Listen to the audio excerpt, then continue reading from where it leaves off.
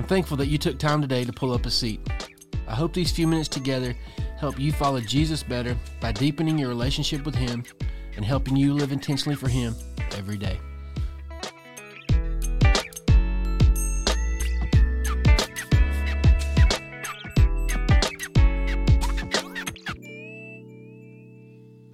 In this episode, we wrap up our series on the Holy Spirit. As we end this series, I pray it has helped all of us deepen our understanding and enhance our experience of the Holy Spirit. The tradition that we grew up with has influenced our knowledge and experience of the Holy Spirit. In your tradition, there's probably some things that are true, and there might be some things that have got elevated or expanded. The problem is that we haven't put much thought into the doctrine of the Holy Spirit. So let's quickly look at the views of the Holy Spirit and His work throughout church history. There have been 4 different understandings or interpretations of the Holy Spirit, 4 different views of the person and the work of the Holy Spirit. The first claims that certain miraculous signs of the Holy Spirit ceased when the apostles died and the Scripture or the canon of Scripture was complete. It says that the miraculous happened to establish the foundation of the church, and the miraculous manifestations of the Spirit are no longer necessary. This view is called cessationism. The second view, known as continuationism, believes the Holy Spirit and His gifts still continue today. Nothing in the Bible indicates that the gifts were temporary. According to this view, the gifts were given to the church for all time. The third view says that the manifestations of the Spirit show up in waves of revival and renewal to validate the movements of the Holy Spirit. And those miraculous signs and the Holy Spirit happen at significant times in church history, revival, renewal, to confirm the work of God. The fourth view, which I borrowed from J.D. Greear, can be described as open but careful. Because the Bible doesn't say the gifts are temporary, I'm very open to the works and gifts of the Holy Spirit today. On the flip side, I don't see everything as the work of the Holy Spirit. I'm careful not to see everything as a miraculous sign. Those 4 views are going to influence the way that we think about the Holy Spirit. As I prepped for this series, I noticed some things that caused me to question or think about how I view the Holy Spirit and how we have missed or maybe even messed up our experience of the Holy Spirit and His work. So here's some thoughts to help us biblically experience the Holy Spirit. The first thing, the Holy Spirit inside of you is greater than the Jesus beside you. I thank J.D. Greear for this phrasing. It reminds me of the words of Jesus in John chapter 16, verse 7. Jesus said, I tell you the truth, it is to your advantage that I go away. For if I do not go away, the Helper will not come to you. But if I go, I will send Him to you. Because I come from the tradition that has minimized the Holy Spirit or neglected Him, I needed this reminder.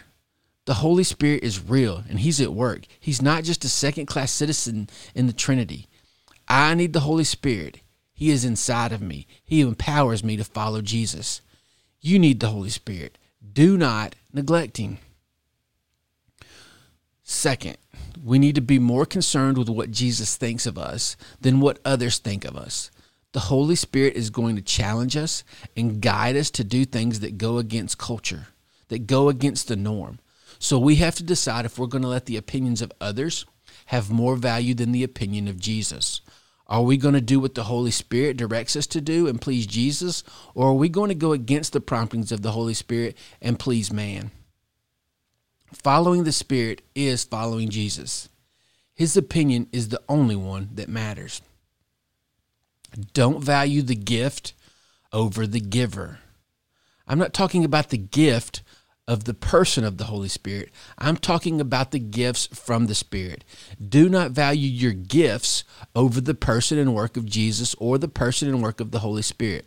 The gifts from the Holy Spirit point to Jesus. Do not put the gifts over the giver of the gifts. Be careful not to elevate one gift over another. There's a place for all gifts. All gifts have value. Be very careful not to elevate this gift over that gift. All gifts are for the building up of the kingdom and glorifying Jesus. When we elevate a gift over another, we distract from the person and work of Jesus Christ. The Holy Spirit brings both emotion and order. Because the Holy Spirit reminds us of who Jesus is, what Jesus taught, and what Jesus did, the Holy Spirit moves our emotions. We are emotional beings. When we remember what Jesus did for us, we should be emotional. On the flip side of that, the Holy Spirit also guides us. When I think of guidance, I think of boundaries and restraints. The Holy Spirit puts up boundaries to keep us on the right path. Next, make sure we emphasize both the gifts of the Spirit and the fruits of the Spirit. The Holy Spirit is responsible for both the gifts and the fruits of the Spirit. I think both are important. Some traditions emphasize one over the other. The fruits of the Spirit are what the Holy Spirit works in all of us. The Holy Spirit is moving all followers of Jesus toward love, joy, peace, patience, kindness, goodness, gentleness, and self-control. At the same time, he gifts us our spiritual gifts so that we can grow the kingdom of God. The gift of evangelism, the gift of exhortation. There's about 20-something gifts, if I remember right. Both are important, so don't neglecting the fruits of the Spirit. Both are important, so get used to using your spiritual gifts to expanding the kingdom of Jesus. Next, you can't experience the Bible without the Spirit, and you can't experience the Spirit without the Bible. Stay in the Word of God. To wrap this series up, just want to remind us, Scripture isn't clear on some things.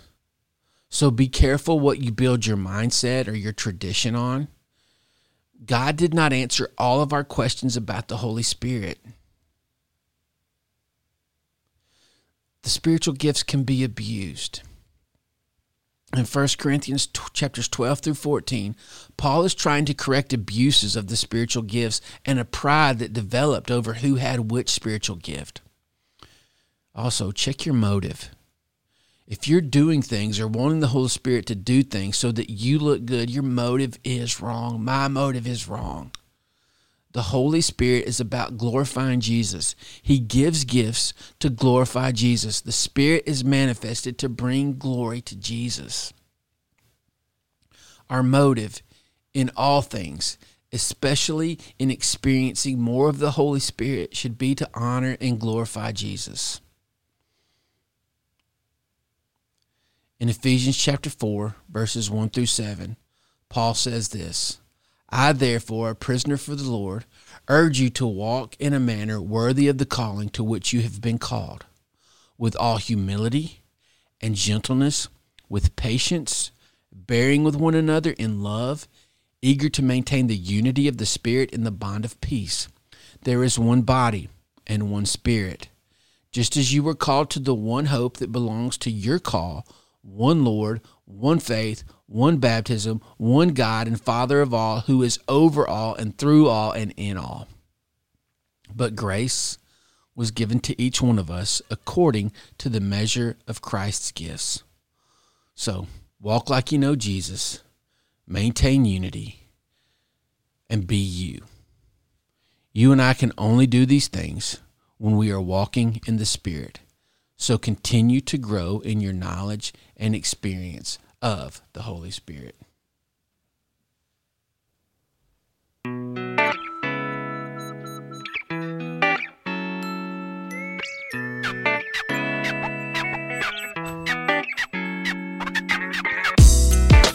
Thanks for taking the time to listen to this episode of Pull Up a Seat. If you've not yet subscribed, do that now so you can get content as soon as it comes out. Also, please help us get the word out by sharing on social media and inviting others to pull up a seat. Until next time, grow in your relationship with Jesus and find one way to live intentionally for Him. See you next time when we pull up a seat.